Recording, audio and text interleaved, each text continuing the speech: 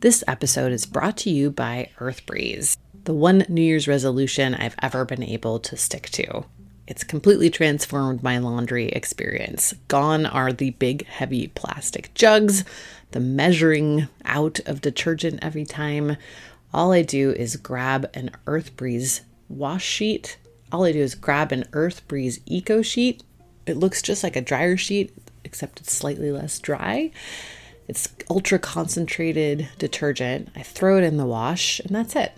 Never think about it again.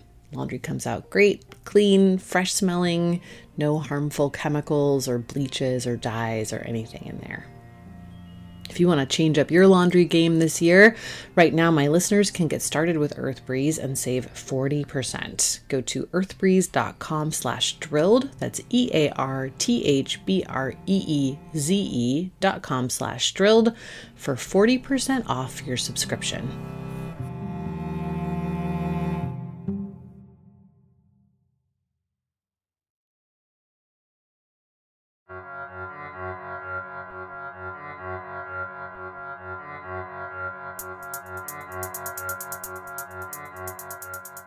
Hey, Drilled listeners, we are still on a production hiatus working on our next season, but there's a little sneak peek of that season at the end of this episode, so make sure you listen to the end for that. The reason we're coming at you today is because I had the opportunity to speak with David Serrata about a recent piece that he did in his newsletter, TMI, Too Much Information. You might recognize David's name from his previous gig at The Guardian or as a speechwriter for Bernie Sanders. I wanted to talk to him because I get his newsletter and I saw an item in there that we had actually missed on our policy tracker, so I added it, but I also wanted to get the backstory on it. It was a sort of obscure little proposed rule that basically makes it harder to invest retirement funds in environmentally sustainable funds. It's been pushed mostly by the fossil fuel industry, no surprise, and we're going to pick up this conversation with David explaining more about it in a minute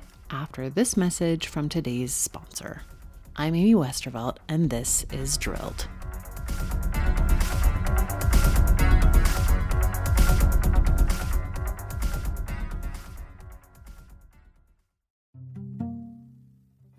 New Year's resolutions are almost destined to fail.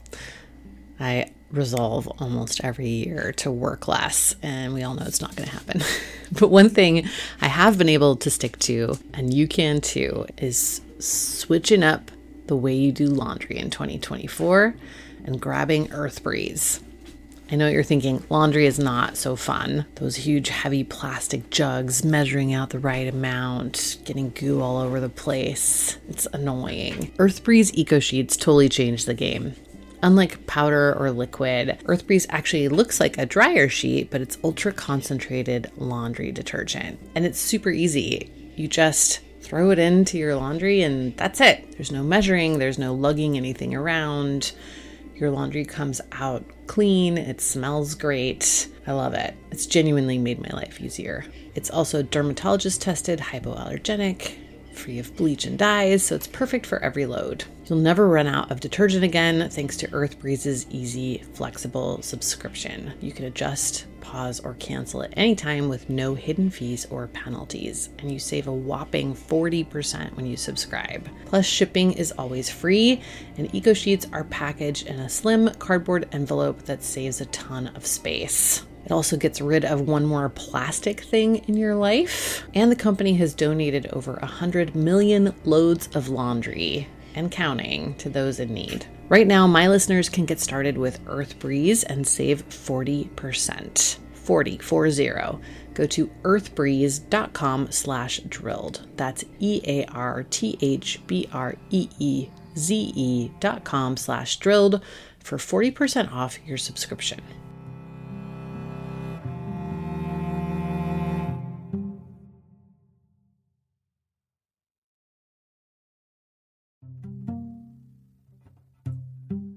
Hi, it's Amy here, and I'm excited to tell you about a new podcast from APM Studios and Western Sounds called Ripple. Such a good idea, this show. In the aftermath of major disasters, there is always a swarm of media attention. The public is captivated by breaking news, there's coverage and controversy, and then the cameras and the public just move on. But the stories are not finished. Ripple is a new series investigating the stories we were told were over. In season 1, the reporting team traveled hundreds of miles across the Gulf Coast to learn the ongoing effects of the 2010 Deepwater Horizon oil spill, which are still impacting many coastal residents more than a decade later.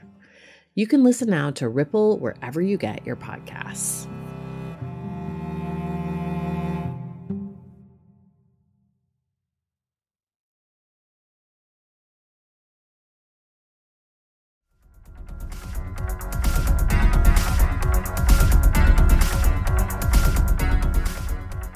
So I was hoping that you could start by sort of saying, what is this rule change and what brought it to your attention initially?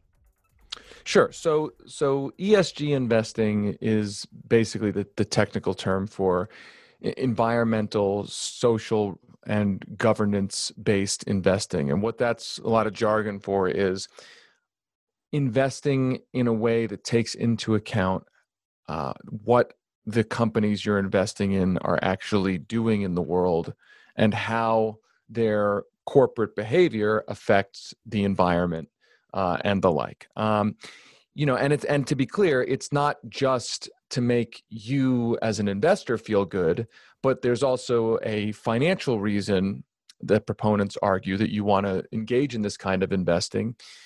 For instance, you don't necessarily want to be investing your retirement money in investments that are at risk of being destroyed by climate change, or you don't want to be investing your money in investments that are based on destroying the climate and could be financially imperiled at the point, hopefully and soon, that we actually take action to not use those products anymore. So you don't necessarily want your retirement savings in oil companies if you think that at some point we're going to basically say, you know what, we have to use less oil to not destroy the entire planet.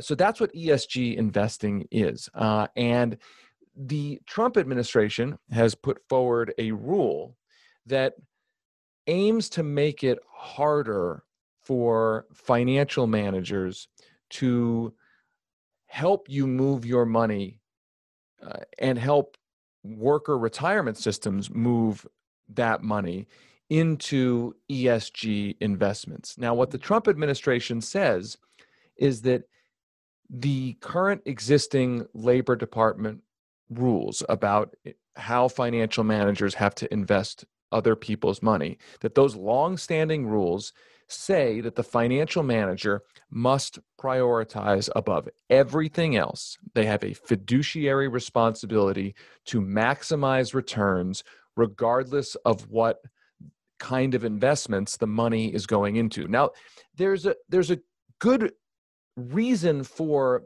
that basic idea of fiduciary responsibility, that you don't want financial managers to be able to self-deal. You don't want people who are managing your money to be able to just, throw their friends your money for reasons that have nothing to do with whether they're generating good returns.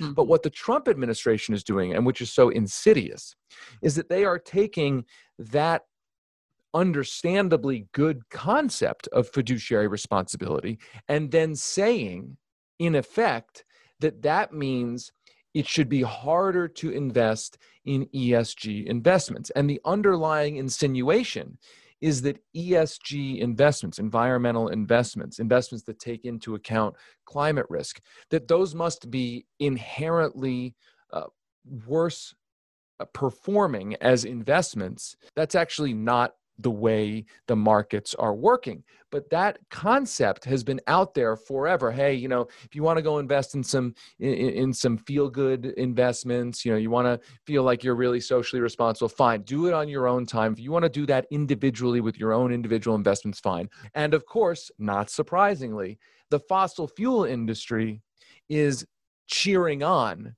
this new rule. And the fossil fuel industry is saying, in one letter, they said the push to divest money from the fossil fuel industry has become a serious problem for the industry because large institutional investors are increasingly moving their money out of fossil fuel investments, and that's depriving us of capital, which of course is the point of the divestment movement. Right. That's so interesting because I want to say maybe 4 or 5 years ago now, one of the early lawsuits against Exxon was about exactly this kind of thing, except they were making the opposite argument. And it was like a worker retirement fund that was suing Exxon for an abdication of fiduciary responsibility because they had, put off writing down assets forever, and they were doing various things that they were, the workers were arguing would sort of reduce their returns from their retirement fund.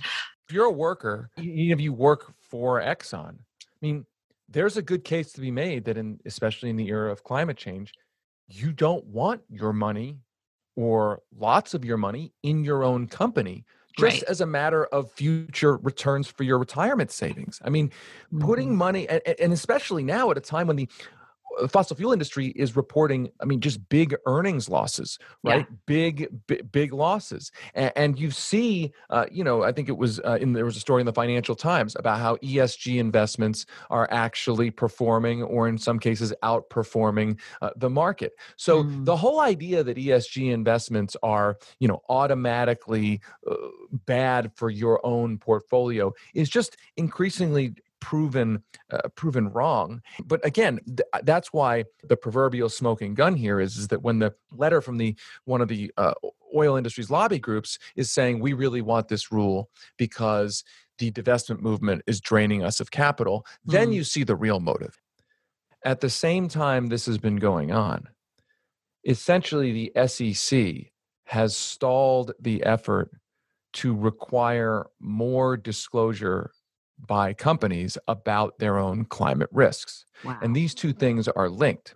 Basically, the upshot of the new Trump proposed ESG rule is to just make it that much harder. There's all sorts of new due diligence requirements and kind of paperwork requirements to justify when financial managers want to shift money into ESG, just to kind of bog it down. Do you know if there's any way that this might impact the rollout of all of the ESG stuff that's happening in Europe? Ultimately, the global pool of money is one giant pool of money. And so certainly it and the United States has an outsized role in that. And so certainly it can deprive the move into those investments. And here's what's really interesting is that if you read the comment letters on the rule, the big opponents of the rule, not necessarily, the most altruistic people in the world. I mean, yes, you've got some great environmental groups on there, but there's a lot of Wall Street firms, right? Like Wall Street firms that don't really have an ideology, right? They're just looking for customers, and they know that customers and the people whose money they're managing, they know that there's a demand for, I don't want to invest in oil companies. I'm more interested in investing in green investments, right? And so a lot of these sort of Wall Street firms that aren't do-gooders have put in letters saying, we don't like this rule. This rule is not good because we want to have as much freedom as possible to meet the consumer demand for more sustainable investments. Yeah, that's super interesting. And also kind of flies in the face of the whole we're just worried about returns thing, Exactly. Exactly. I mean, those firms want returns also. So it's a weird situation where in some senses, it's like the Trump administration is so devoted to going to bat for the fossil fuel industry that it's willing to piss off the financial industry. Yeah.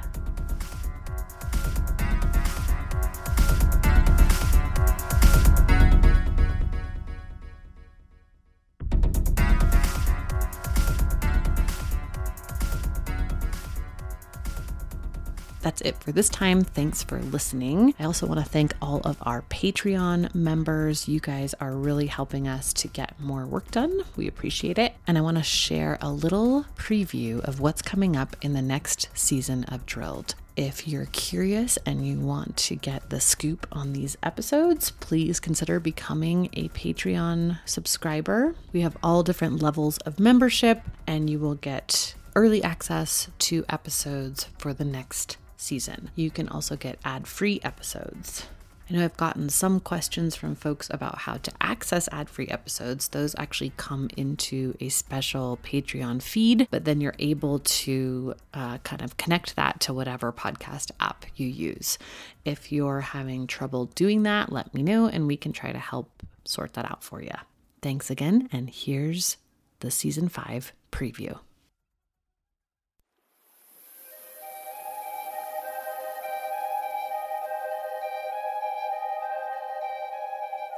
This season on Drilled. Then they went after Condé Nast. They come truly to believe that Danziger is a criminal. There's a lot in the film that they could have used to go on a more narrow request, but they've not done that. They've simply asked for the entire footage to be turned over to go on a fishing expedition. I think if I had it to do over, I would advise my client to completely protest the trial. And unfortunately, Stephen didn't have that option because Stephen lives in New York and he's subject to the jurisdiction of the court and he has to defend the case.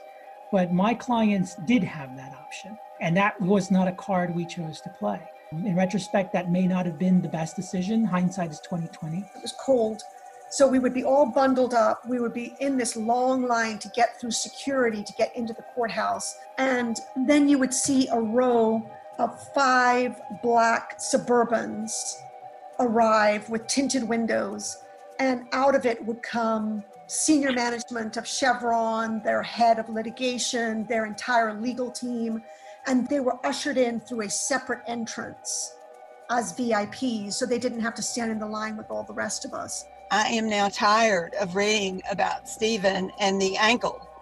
Enough with Stephen and the ankle. I want the attention to go back on the Ecuadorians and what they have suffered. A state cannot contract human rights away.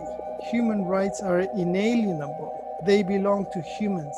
They belong to the people.